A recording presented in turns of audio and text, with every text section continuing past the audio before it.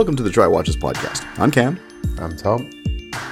And we don't have a Dave today because it's Le Mans weekend. So he makes his he's back to making his yearly pilgrimage to France to watch cars go round and round in circles, which is always a good time. Yeah, absolutely. Actually, I think it's more to drink, to be honest. Yeah, totally. I think we should publish a couple of pictures that we've seen of his brilliant outfit and the general vibe of there. Oh yeah, I'll link those up in the show notes. But there's some great shots of him in I think it's a Diplodocus costume that he's. So in true Friday Night Le Mans fashion, he's gone drinking, dressed up in something that just doesn't make any sense to go drinking in. Yeah, totally. Yeah. Have you ever seen like a dinosaur at the bar? I have, but this is the first time. His is a unique one. Usually the dinosaur costume is that big goofy T-Rex one that's really wobbly. I've seen that out a couple of times, and always a good laugh. But he managed to find the Diplodocus version. So how he managed to find a dinosaur costume that's even more awkward than that one, I don't know. I mean, it's Dave. What do you expect? Yeah, exactly. I mean, being in Dave's mind, I'm just wondering how he went like on Amazon and being like, what is the weirdest thing I can find as a costume? Well, let's put dumb dinosaur costume. There we go. Well, the funny thing is that the origins of this costume were, I believe, a friend of his was having his 50th birthday. And it was a themed birthday party. So you had to come up in fancy dressed as something that started with D. So hence the dinosaur costume. Good one. That's amazing, actually. I mean, like we all usually, those like costume parties, dress-up parties or whatever you want to call it. Usually is like with a theme being like, okay, it's in the 60s, pick up someone from the 60s or a theme from there. Or not just like, it's the witch day or whatever, fucking bullshit. But like, picking up with like a letter is really interesting because like it opens to like another word and like, you then have like weird things with like, costume nuts. Like people like shouldn't be in the same room except that they all start with the same letter. Exactly. No, that's the best part is that it's going to be, you want to talk about an eclectic group of people, and nobody has any discussion as to what the other person's wearing and stuff like that. Pick a letter. Everybody shows up dressed as that letter. Yeah, that's brilliant. I love the idea. So, yeah. So, anyway, that's what Dave's up. Yeah, exactly. How's everything on your side? Good. No, we had it's been a good week. My father-in-law was out here visiting, so he finally got a chance to meet the youngest in person, which is great, and then spend some time with both the girls and stuff like that, which of course they love. I mean, anytime any of the grandparents come to visit, it's always exciting for them. So, and he had a blast too. So. And Daphne was really good at warming up to him right away as well. Because again, like all the other grandparents, she'd met him multiple times on screen. So, no, it was great. It was a good visit and stuff. It was a short visit though, out of all because, my mother-in-law was here for 5 months. Then my parents came and visited. They stayed for about a month. Right. So my father-in-law kept it to under a week, which to be perfectly honest is about as much time as he can tolerate. He needs to, He's that type of personality that needs to keep going and doing things. He's not one for sitting around and relaxing and stuff like that. It's always kind of go on to the next thing. Yeah. To the point where when they were going to, I think they were going to one of the parks. It was while I was working last week. They went out there and they got to the park and they found it and nearly as soon as they got there, it was kind of like, okay, when are we leaving? When are we on to the next thing? Yeah. Of course, Kat's like, what are you talking about? This is all we had planned for today. So we should set him up with, if that's an expression, with my dad, because my dad would be exactly the same. Oh yeah, no, they would keep each other occupied for days. My dad, my parents will go like, so recently they were invited for the weekend in some city by the ocean. And by the time they're there, my dad calls me and he's like, "Yep, I've seen the ocean. Yep, that's what it is. There's nothing else to do." I'm like, could you just like stop working and like stop being busy just for a weekend and enjoy yourself and like look at the sea and the ocean? And if you stare at the ocean for 2 hours without either doing anything or moving your ass, I'm sure you will appreciate it. Just make the effort. Oh, it's funny because, I mean, I think, and my father is a bit like that to a certain extent as well. He's gotten, I mean, he goes in waves. He'll go through bouts of he'll be able to relax and stuff like that. But his focus will definitely be on work. Like because even when he was down here, like he was working remotely while he was down here as well. And so just, constantly needing to be busy and wanting to be involved with all of that and everything. But over the last, I'd say 2 or 3 weeks, specifically since the weather's gotten so much better up in Canada and everything, he's out on the golf course. And I was actually chatting with my sister the other day, and she was saying, he's playing at least 18 holes a day, sometimes 27, depending on how it's going. He's managed to get my mom. There's so many bad sexual jokes behind that, but I'm not going to start them. Nice.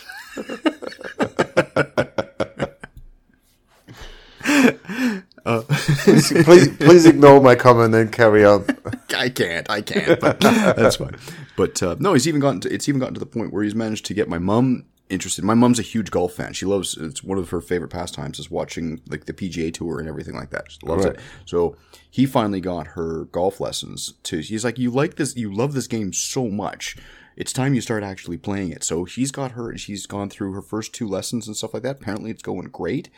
So no, the two of them are actually, like, it sounds like they're actually going to spend a lot of this summer like doing like things that I would consider relaxation type things, which is it's about time. I mean, it's been well over 65 years for them. Yeah. Like, time to, you can relax a little bit now. I agree. Maybe they should teach my parents to do so. That's another topic. Yeah, who knows? We're all destined for the same thing as well. We're no better. Yeah. So how's everything in France? Good. To be fair, I'm a bit exhausted. I spent the week trying to carry on work for clients and trying to push forward the apartment work. Because the lady is moving in next Thursday. Oh, that's fantastic! You guys must be excited. Yeah, totally. We basically counting hours. We're just like, completely. Oh, it's just like, so she's moving. You're moving in like 4 days and 3 hours and 27 minutes and. Oh, that's great. But no, that's the exciting part. Now the annoying part is, I mean, it's good motivation, to be fair. I mean, the flat, I moved in like more than a year ago, and that place stayed. I mean, my stuff went like in 3 card boxes. Yeah. And so the fact that the lady was like, "Hello, if I move in, I need some storage, and I need a mirror, and I need a basin, and like and that and that and that." That put me in a place to finish the flat. So I'm targeting to finish completely the flat to the last screw by the end of August, hopefully. So we'll see. That's that. good. But that's. I mean, I can't believe she expects to be catered to by having, like cupboard doors and storage for her stuff. Like, she sounds like a bit of a princess. No, I mean, at the same time, yes, but also. It's every lady being like this, really. I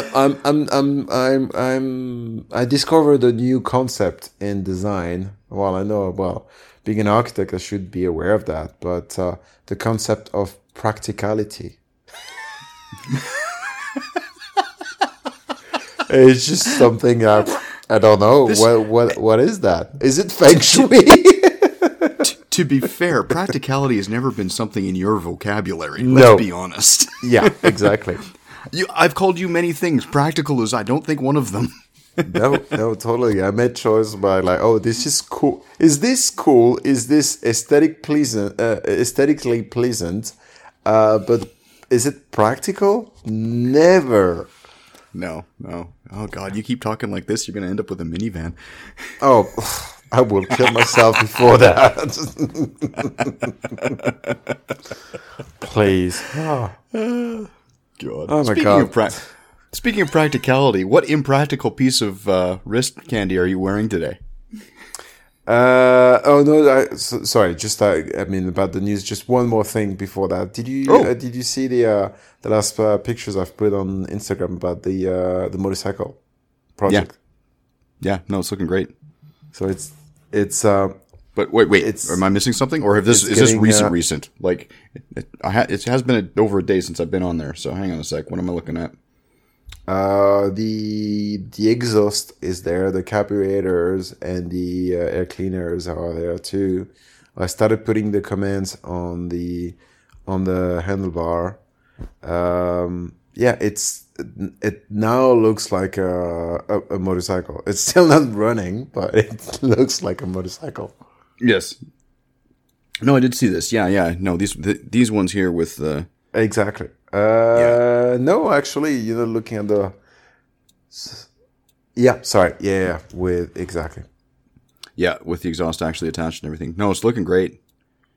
So I'll throw those up in the show notes as well. Make sure we include that because that project's coming along fantastic. Are you still targeting for beginning of July to have this one done? No, it's never gonna. So, okay. All right, I'll be fully honest. I'm going on holiday the end of August, and I want the flat and the motorcycle to be over by then. But I don't know if I'm going to be able to do everything and try to make a living on the side of that. I was going to say, I think if you quit all of your paying jobs, you might be able to complete those things, but then you won't have any money to complete those things. So there's that. Yeah. Anyway, that's it with the news. But yeah, other than that, I'm currently wearing my Swatch jellyfish. Very cool. It's been there for like for a week now, and that's good. Looks like it hasn't yellowed at all. That's good. Well, I mean, I bought it like 2 months ago, so that's the least you can expect. But to be fair, I mean, I'm surprised by. Yes, it's a plastic watch. Yes, it's a under €100 watch, but I actually really appreciate it. I mean, I've been wearing it for a week now, and it's just a great design piece. Yeah, you know what? It's funny you mention stuff like that, because I've been finding the same thing. I've been wearing for the last week or so. I've been wearing my G-Shock, the Casio one that I picked up a month or two ago. And again, like for something that's just kind of inexpensive and quote unquote practical and whatnot, it's really comfortable and it suits the purpose and it looks pretty good. So you can't really fault it for any of that stuff. However, that is not what I'm actually wearing today, though. I am wearing the replacement of my grandfather's watch. Oh, right, yeah. I think it's the first time that I see you wearing it. Or the replacement one. Yeah, no, it's not. I mean, because it might. When I got this one, it was because it was bought out of Canada, so I had it shipped to my parents' place just to avoid all of the customs. And then my dad brought it down when he and my mom came down. So it was one of the pieces that he actually brought down with him. But again, that slew of other stuff that came in, and then my uncle came down to visit and brought other stuff. So it's just one that hasn't been picked up in the rotation yet. So, no, I've put it on, cause my wife bought the FlexoFit bracelet for me. Right. That was very similar to the one that my grandfather's one was. And this one didn't have any links taken out of it or anything. So it fits quite well, actually. Doesn't overly stretch on my wrist, and And it's a bit, the only thing is that obviously the bracelet's very new and the watch is very old. So it's kind of got that. Needs a little bit of a patina. Yeah. Yeah. So I've got to give it a bit more wear to get some wear out on the bracelet and stuff. This is the interesting moment where you're like, do I actually wait and be patient, or do I like scratch my wrist on every surface? Start rubbing it on a rock or something? Yeah. He's certainly the option. I think I'll just be patient. The whole idea of damage for damage's sake. It's kind of, it's that next level of faux patina. It's like those guys who take the bronze watches and bury them in the backyard, right? It's like, you know what? Just wear it day in, day out. It's gonna turn green eventually. So's your wrist. It's fine. But no, this one's great. It actually runs really well. It's keeping just as good a time as my grandfather's one. So it had before I bought it, it had a full service. I don't know if they replaced the mainspring on it or not, but everything's been running. It doesn't slip or anything. Because I know I had problems with my grandfather's one in the past where the mainspring was going, and so the clutch was slipping on the gear train so the minute hand wasn't advancing. The seconds hand would keep time, no problem, but it wouldn't advance the minutes then the hours hand. So it would just kind of sit on the same time for hours on end. So, but once I got that replaced, it was pretty sick because there's pretty solid little movement in these old things. And I mean, this is show me again on the. Yeah. So, no, it's got so the dial on this one obviously has a different. It's got different wear on it than obviously than my grandpa's. So like it was.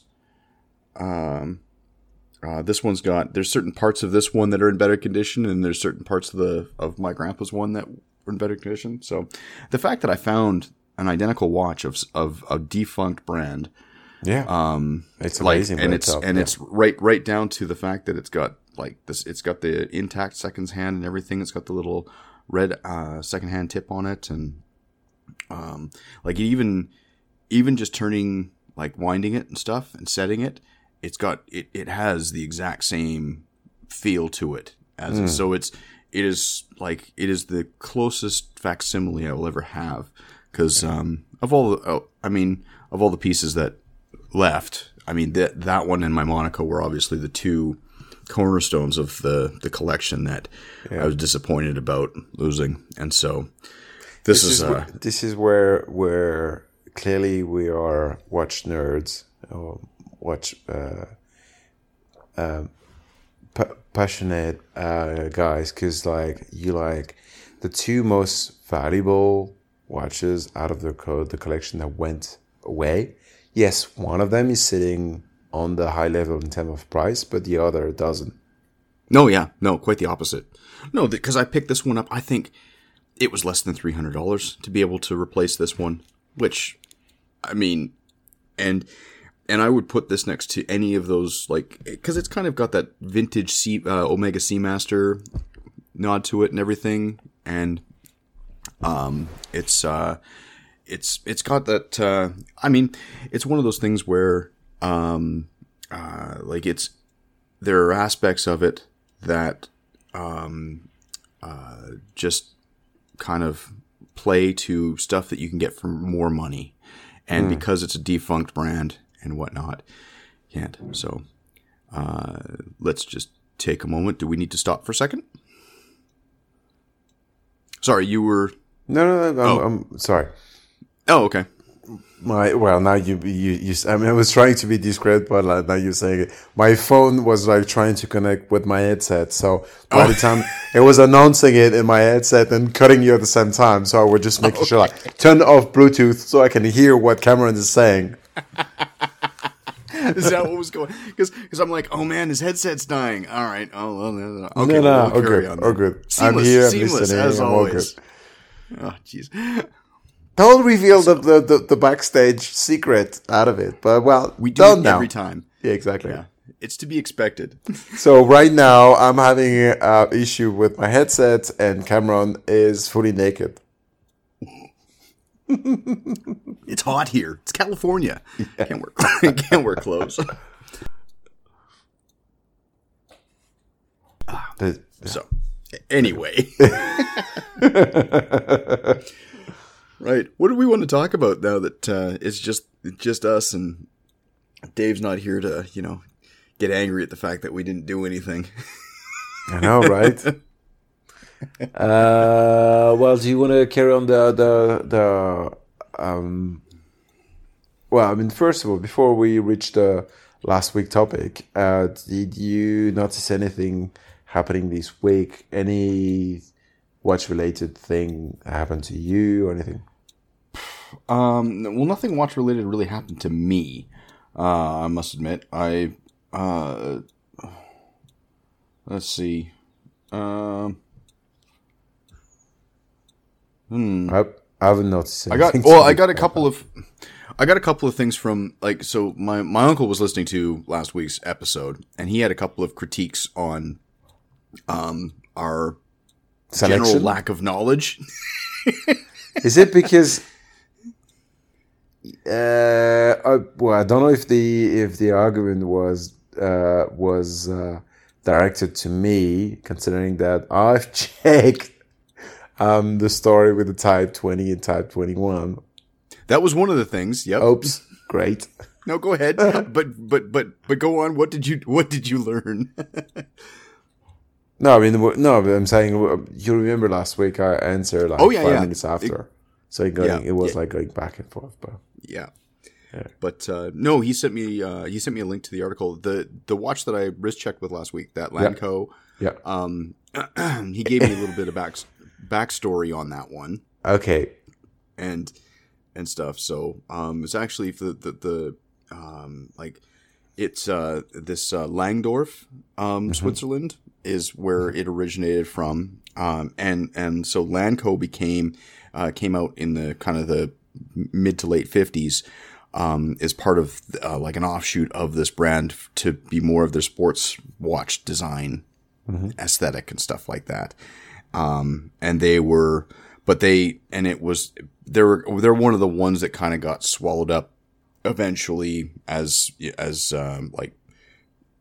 the quartz crisis and stuff like that came into play, and they kind of just went out of existence at some point. But through the 50s and 60s and stuff like that, this compressor dials, they made a lot of these sports watches really very much in line with that of Rolex and everybody else, all the other major players that were in play with all of these back in the day. So I know Leap had a similar one, which was the Nautic, Nautic, which looked really similar with this one. So yeah, no, it's a fairly the whole compressor style design and stuff like that is a very popular aesthetic from back in the day. One of the ways to have maintain water resistance as opposed to just simply using screw down crowns and pushers and stuff like that. Yeah.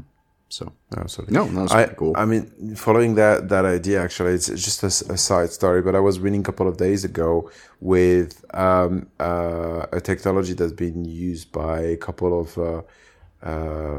divers watch brands, including Yema. So basically, there's the if you remember watching Abyss. Yeah. And so there was this idea of breathing liquid air. Mm-hmm. Which the reason why is it interesting theoretically is because a liquid won't compress compared to a gas with the depth. Right. So you don't have any problem that you could obviously have with air, and actually it works. They did the test with some animals. Sorry for them, because obviously they die out of that. But it works. You can technically breathe with a special mix liquid, including oxygen. And anyway, going back to watch, they sort of had the same idea. Obviously, a watch doesn't breathe, but the problem that all of those watches had with the compression with depth could be replaced or solved with having the the case fill up with a liquid oil. Yeah, and I've heard about this. Like, and there are other watches that do that. That actually, like, instead of having just air or whatever inside the watch itself, they use Exactly. like an oil filled case. Yeah. Resence is doing it but for different reason. They're doing it for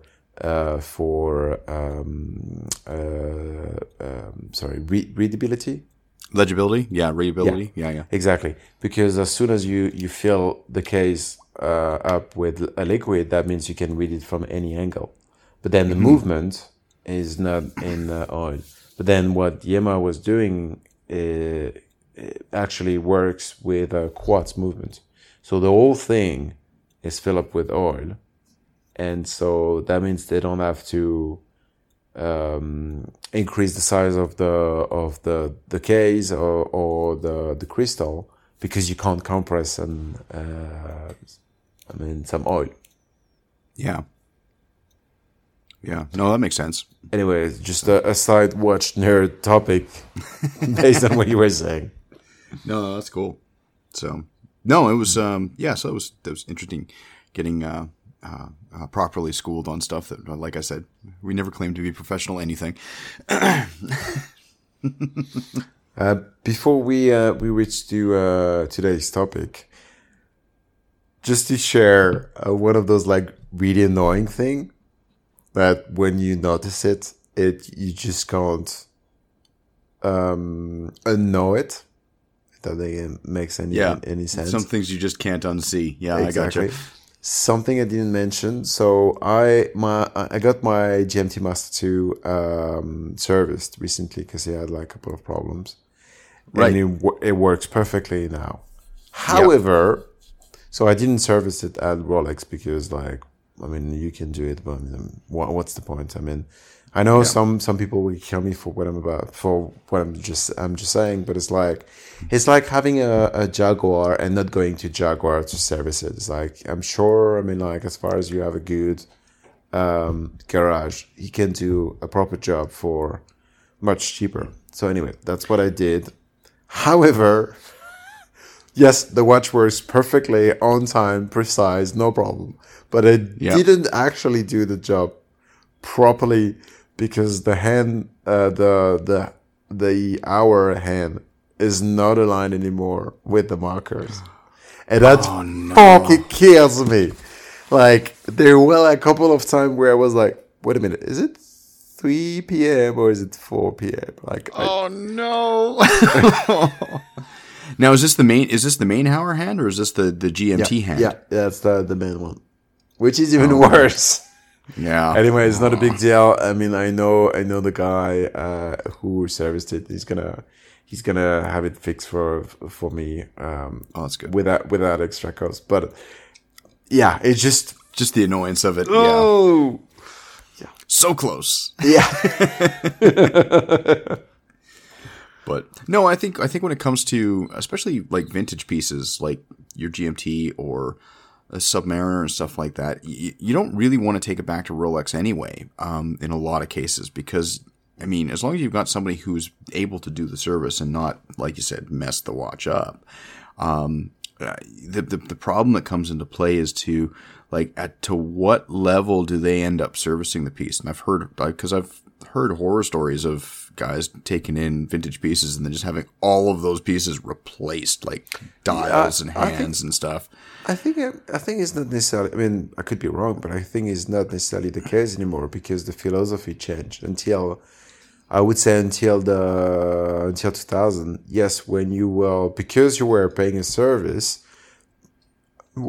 when you would go to Omega or Rolex, and I'm sure you know about Omega for a reason that I'm going to share soon. I mean, in a second, is that the philosophy behind the service, the repair service, was that they will upgrade it to the latest technology. So or the latest design. So it makes sense, but it's just like, it's been like 15 years or so that now we like cherish the vintage aspect of things, and we would just want to keep them as original as possible. Yeah. But I understand that as as a business service mindset that when you want to take care of your customer and like trying to bring them to it's like it's the same way like you would have like a software and you have access to all of the updates, right? It's basically exactly.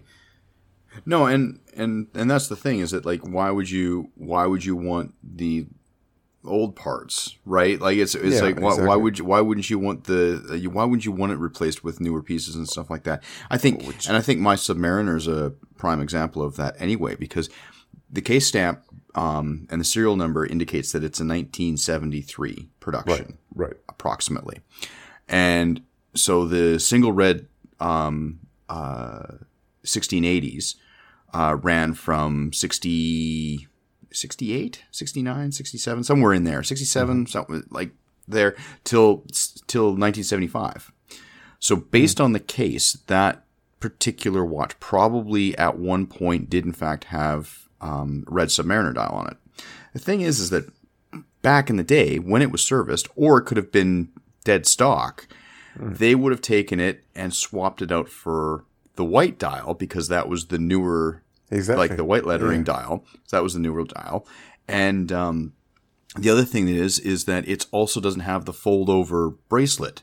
It's got the newer with the solid links bracelet on it. So I can't remember what the link or the bracelet numbers are and whatever. But it's not the it's got the it has service parts in it, right? So, but the thing is that the servicing probably would have been done in the 70s, like it wouldn't have been, or perhaps the 80s, somewhere in and around there. So that's probably what's so.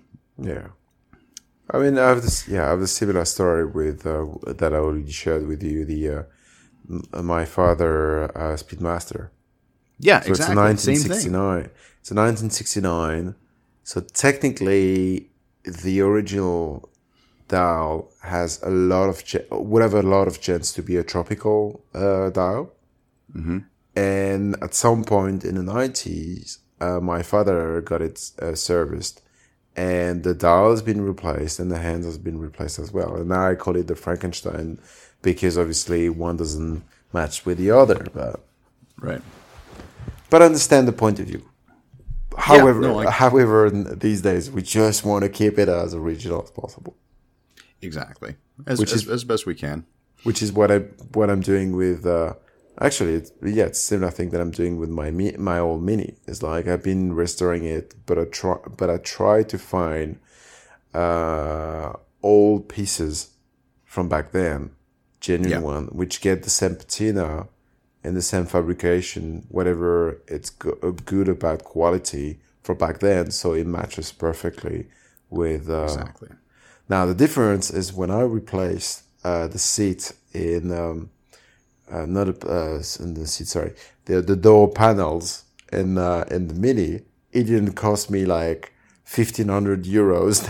Like a dial on a Speedmaster will cost you these days. No, I totally understand that. Because that's going to be, funny enough, we're talking and completely derailing off of watches again, and talking about vintage cars and stuff like that. I've recently been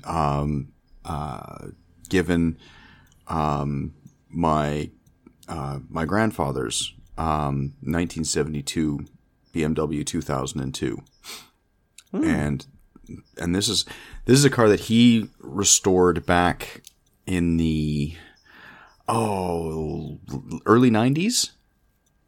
Okay. And it's got. You haven't shared this information with us yet. Yeah, no. This is something that because what has happened is it's actually one of the first cars that I learned how to drive manual transmission on. Right. So it's and it kind of rooted my personal love of BMWs. Because it's such a fun little car to drive. It's like early 70s, and of course it's a 72, so it's the one with the round tail lights as well. Right. the as opposed to the squared off taillights. But it's also, but it's not a TII because it's not, and the TII was the mechanical fuel injected, Right. that put out a 125 horsepower. This one is just carbureted, and only puts out 100 horsepower. But it weighs, I think the curb weight on it's like 1,800 pounds or something stupid like that. It weighs nothing. Like, Yeah. No, I mean, I mean, obviously the notion of like torque or power is relative to the time and the weight. Power to obviously. rate. Like, Yeah. Actually, it might be 1,800 kilos or whatever. Whatever. It's light. It's compared to cars nowadays. And it's still in great shape. The last time I drove it would have been in, I think it was 2016 when I was back up in Canada. Right. And it's kind of been sitting around. And I know that over the years, like, and it's got, the majority of it's got original parts and stuff like that. But there are certain things about that car that I know for a fact that my grandpa swapped out when he did the original restoration. Because he, and one of the ones that, and I'm hoping he still has the original, is the wing mirror. He swapped out the wing mirrors on it and put these ones and did a color match. Because the wing mirrors that are original on it are just, they're chrome and so they wouldn't have color matched and stuff. But he got these ones that he fitted and mounted that are actually color matched to the car and everything.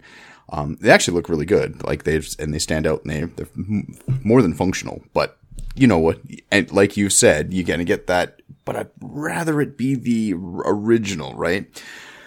But it's got the original wheels and with the chrome wheel covers on them, the little BMW insignia on them. They're all in really good shape. He's got the original steering wheel in it doesn't have a BMW insignia on the center of the steering wheel. It's just plain.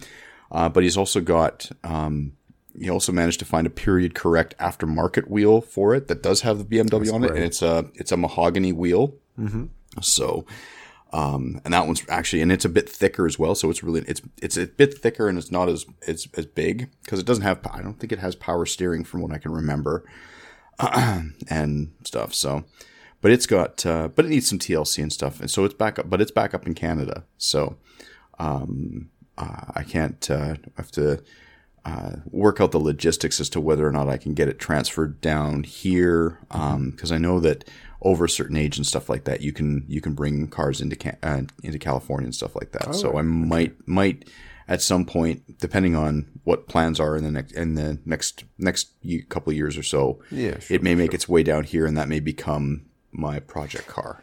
So that's great. I mean, no, and is it working at the moment? And like people, I mean, someone is like driving it, like.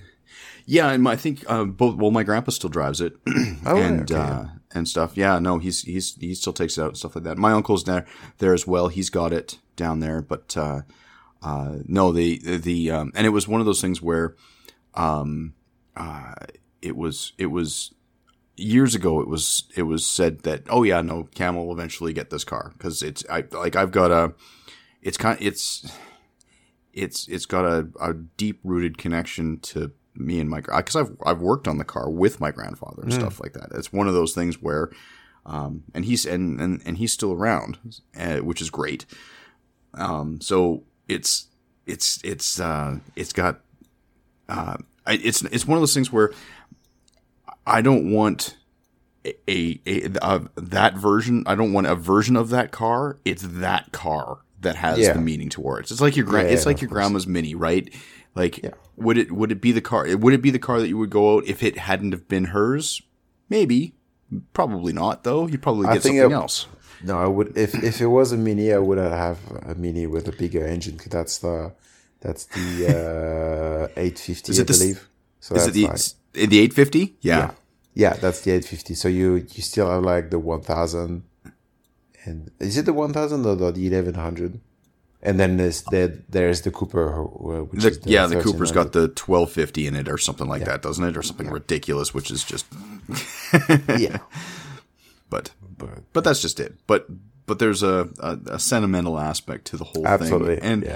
And you know what? There is something about driving vehicles of that vintage as well, where it's a different driving style. You're not driving it because it's fast, like because that's the last thing it is. it's the experience is in the details.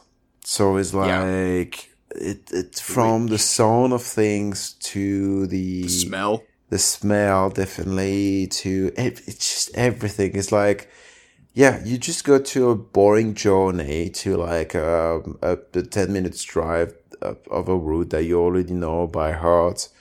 But the fact that you're in a classic car just brings you in another time. And you're aware of everything happening in the car compared to like just like recent cars, which are so comfortable. Then yeah, and you don't have to drive fast to have to feel anything. I'd equate similar to that of riding a motorcycle. It's a different experience, right? Because you're not doing it to it's more than just going from point A to point B. It's the experience of it's the journey aspect of it. Yeah. Yeah.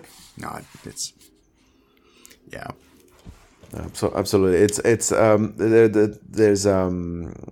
this YouTube channel that I quite like, which is called Villebrequin. I already mentioned it. They try a couple of cars, but what is interesting is they don't necessarily focus on like the super expensive cars, but also sometimes you just go to like really classic but cheap cars, or things that used to be cheap back then and now you're paying like quite high price for what it is. And then one episode they driving a Peugeot 205, which is this like really classic car from the 80s that's been like everywhere. Well, they're driving the GTI, so obviously the highest version of it. But it's funny, they're like, yes, if you want to buy one now, you paying like a high price for what you're buying. Yeah. But what you're buying is an experience of things that don't exist anymore. The fact that you're buying a car that has literally nothing in. Like there's no AC, there's no radio, there's barely anything in the car. But so technically you're buying nothing, but in terms of experience, you're buying everything. Yeah. No, and I would equate that to like, I've been in your Mini. I agree with, that's the sentiment with that. The 2002, exactly the same thing. Yeah, there's no AC. There's no, it's got 268 AC, right? Where you're doing 60 miles an hour and you got both windows rolled down. That's that's the extent of it. And there's I think there's an aftermarket radio in it, but it's got it was an aftermarket radio that was put in the late 90s. The sound is or the early crap. 90s, right? So it's got a cassette deck. So I think you got to get one of those cassette things that you stick into it. Yeah. And then and then it has the cable Don't that sticks out. Don't forget to blow on the cassette before you put it in. Yeah. Exactly. Make sure the connectors work properly. I'm gonna share like a guilty pleasure that I've in the Mini. I guess at some point we'll switch to watches because that's what the podcast is about. But in the Mini, I still have an old radio system that my father put there, probably in the 80s. The sound is like fucking crap. Yeah. But I only listen to one radio, which is the TSF, which is the jazz radio. And so I'm driving in Paris where like I need to pull off the antenna and I have this like just like cheap radio system from the 80s and the speakers are like fucking crap. And I'm listening to jazz in an old Mini in Paris. Just so brilliant. That's awesome. That's such a great setting.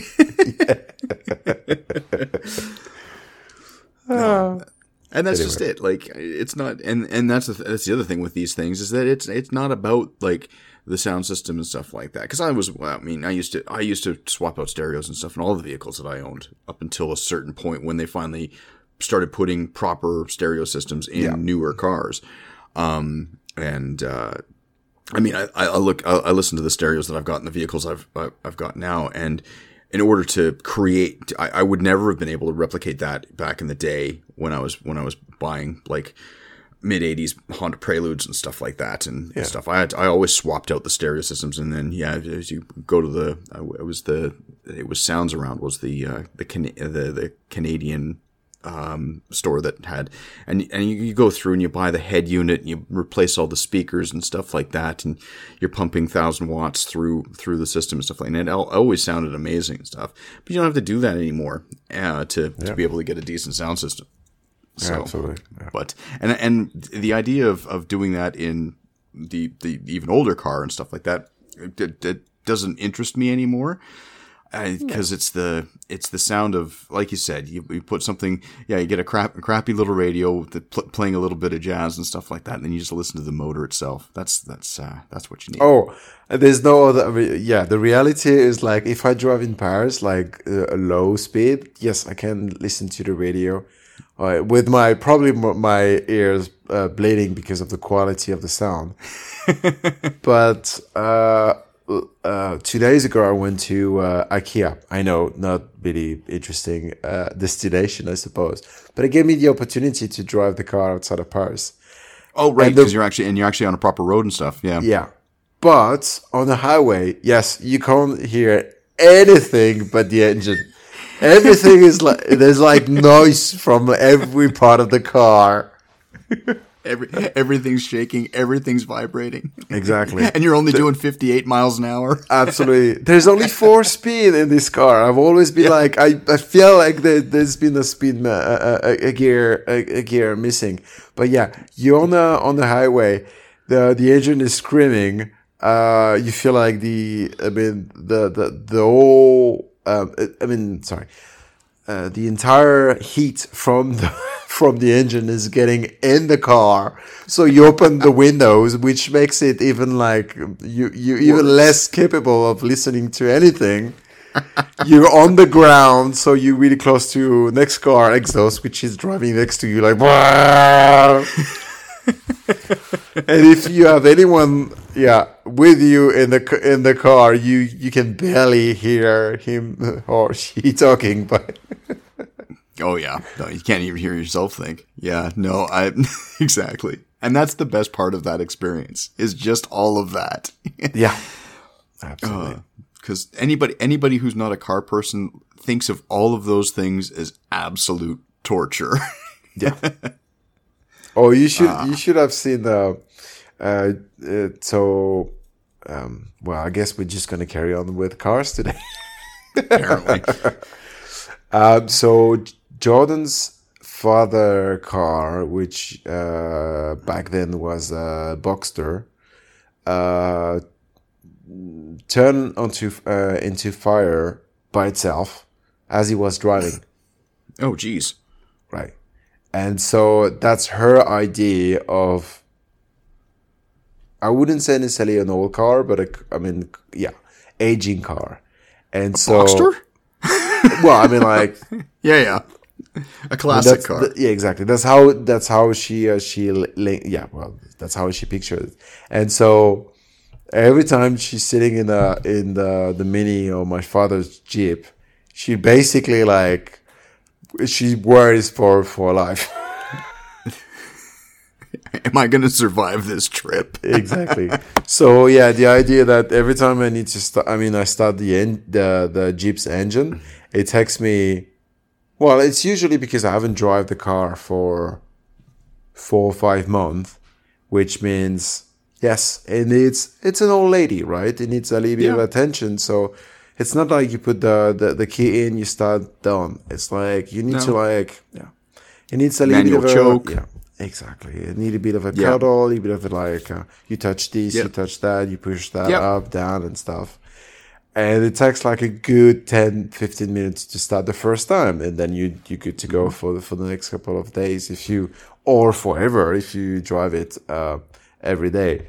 But her face being like, what the fuck is happening? Is this car gonna 1, start, 2, bring us to a destination in one piece, 3, not stop or kill us at any point. Oh, I know. This whole idea of these things being such so reliable and stuff, where you just get in it and go, and you don't have to think about it and stuff. It changes your mindset on this. And going back into the days when you do a road trip and whatnot, and you weren't sure how far you were going to get before having to do something. Absolutely. But like, I mean, shit happened along the way. That someone said memories is made out of like all of the little problems you find on the way to the destination. Absolutely. No, it's like the hiccups throughout the journey, because it's those ones that you remember, and because it comes, and those are the ones that give you the good stories. Absolutely. I mean, I've got like one of my most memorable road trips. Going back, I was going back and forth between Calgary and Vancouver, and it was wintertime. And it's I got halfway there, got a flat tire. There was a guy there that gave me a hand, and I ended up, and in exchange for giving me a hand, I gave him a lift back all the way out to Vancouver, like just kind of met him on the side, whatnot. And he was, turns out he was affiliated with a certain motorcycle club and stuff, and had some pretty crazy stories that I heard all the way out there and stuff like, and yeah, I mean, and any of the other dozen or so times that I've made that journey and stuff like that, don't remember any of those trips. Yeah. But that one I remember. So, no, for sure. No, it's always interesting when you find, it's always the hiccups in the journey that make it interesting. I think that's why we have an affinity towards these goofy little timepieces that don't necessarily work properly all the time. Yeah, absolutely. Especially when this is the only thing they've been made for, just to show you the time, and you're like, you had just one job. You have one job, you can't even do that properly. No, but it's part of the charm. It's those like mechanical parts moving along each other, and that comes with, sometimes needs a little bit of a service, sometimes some repairs, some attention or whatever. But yeah, it's part of the charm. It is. It really is. Speaking of, let's see. How long have we gone into this episode now? We're at about we're at 50 minutes, and the only watches we've spoken of are the ones that we're wearing. I tell you what. The only reason. Okay, let's pretend we did it on purpose to not talk about watches, but cars, because it was Le Mans weekend. Perfect. Absolutely. I agree. Okay. Carry on. Oh, we derailed that as well. Oh, we forgotten to mention. We should have mentioned a couple of more times Dinosaur, and just to celebrate Dave's weekend over there. Then exactly. We could have covered every week. All of the this week topics. Why was so difficult to say? I don't know. I really can't explain it. But no, did you? I mean, do you watch any of the race? Like, no, yeah, no. I actually did. I was watching some of it. It's difficult to get it broadcast over here. I'm honestly not sure which affiliate carries. Because you're living in the jungle. Well, no, yeah. But just because, broadcasting rights and stuff, like I know how to watch it if I was over across the pond. Get yourself a VPN. Oh yeah, I really should have done. Yeah, that would have made more sense. Anyway, where were you yesterday when I was trying to sort all this out? Anyway, you didn't call me. Clearly, that's a good point. Nah, that's fair. But no, I watched some of it. It was a good race for the most part. All the parts that I saw. Not as many manufacturers in it this year as there have been in the past. Just I've noticed that over the course of the cost of running a team and stuff like that is such that like the Pro Driver GTE side of things, the only ones racing this year were Corvette, Porsche, and Ferrari. And Corvette was actually doing quite well for the most part until both vehicles were basically taken out, which was disappointing. I don't want to talk about Corvette anymore. Now they moved their engine back. Oh, you don't know. You're. Oh yeah, of course you're a traditionalist. It needs to be the. Yeah, I'm sorry. It's been. I mean, like front engine for a couple of generations. Why the fuck are you moving it backward? You're not Ferrari, for fuck's sake. Yeah, but have you seen the new C8? I mean, like the fact that it's not a front engine aside, it's a great looking car. There's actually one of my neighbors has one he's got a white one, and it looks and it sounds amazing. It's a nice vehicle, and you know what? Considering that you're still basically a third of the cost of like your cheapest Ferrari. I mean, I get that. I get that. So, but I'm still a vintage car or watches snob guy. I'm sorry. I know. I understand. But no, there's a lot of there's a lot of amateur. There were a lot of amateur teams this year. And then of course you've got the Hypercar series as well, which is only. You've got it was Toyota had two cars. I can't remember the secondary team. It used to be Rebellion, but it's not Rebellion anymore.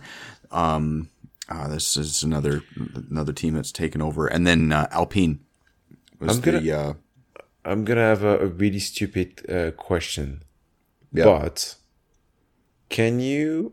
I mean, I'm not sure in terms of race regulation. Can you show up with Bugatti? Like just buy a Veyron or a Chiron and show up and I'm not exactly sure how that works. I think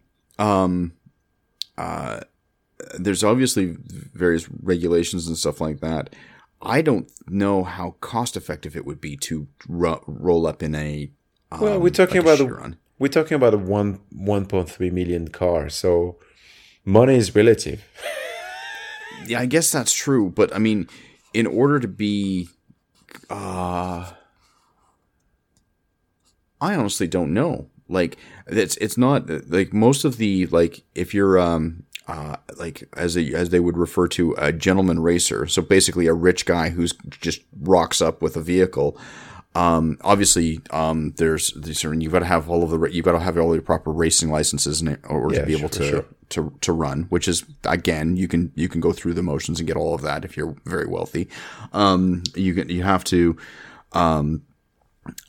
like you're going to need a pit crew, and whatnot. So you're going to have, and when you're dealing with something, in a race like this, because even because the race set cars themselves aren't like a street, like even though they look like the street versions of the vehicles, there's certain things like you need quick release to be able, because if you need to swap out front end bumpers, that sort of thing and whatnot.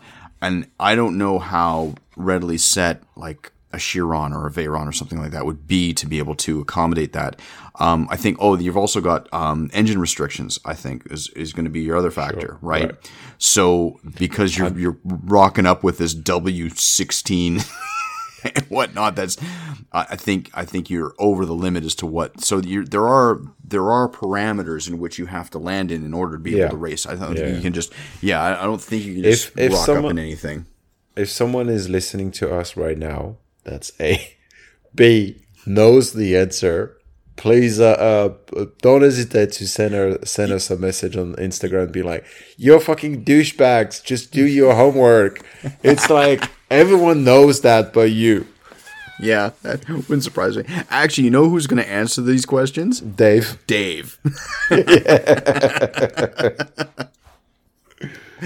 So, anyway, well, I think that was a fairly solid effort of not talking about watches this week. How about... Absolutely. I like the fact that we start the podcast by celebrating him being away, and we finish it with last night Dave. Yeah, we missed you. You need to answer some of these questions for us. Right, absolutely. Anyway. All right, everybody. If you made it this far, thanks for listening. Yeah, absolutely. Talk to you next week. All right. Cheers, man. Bye.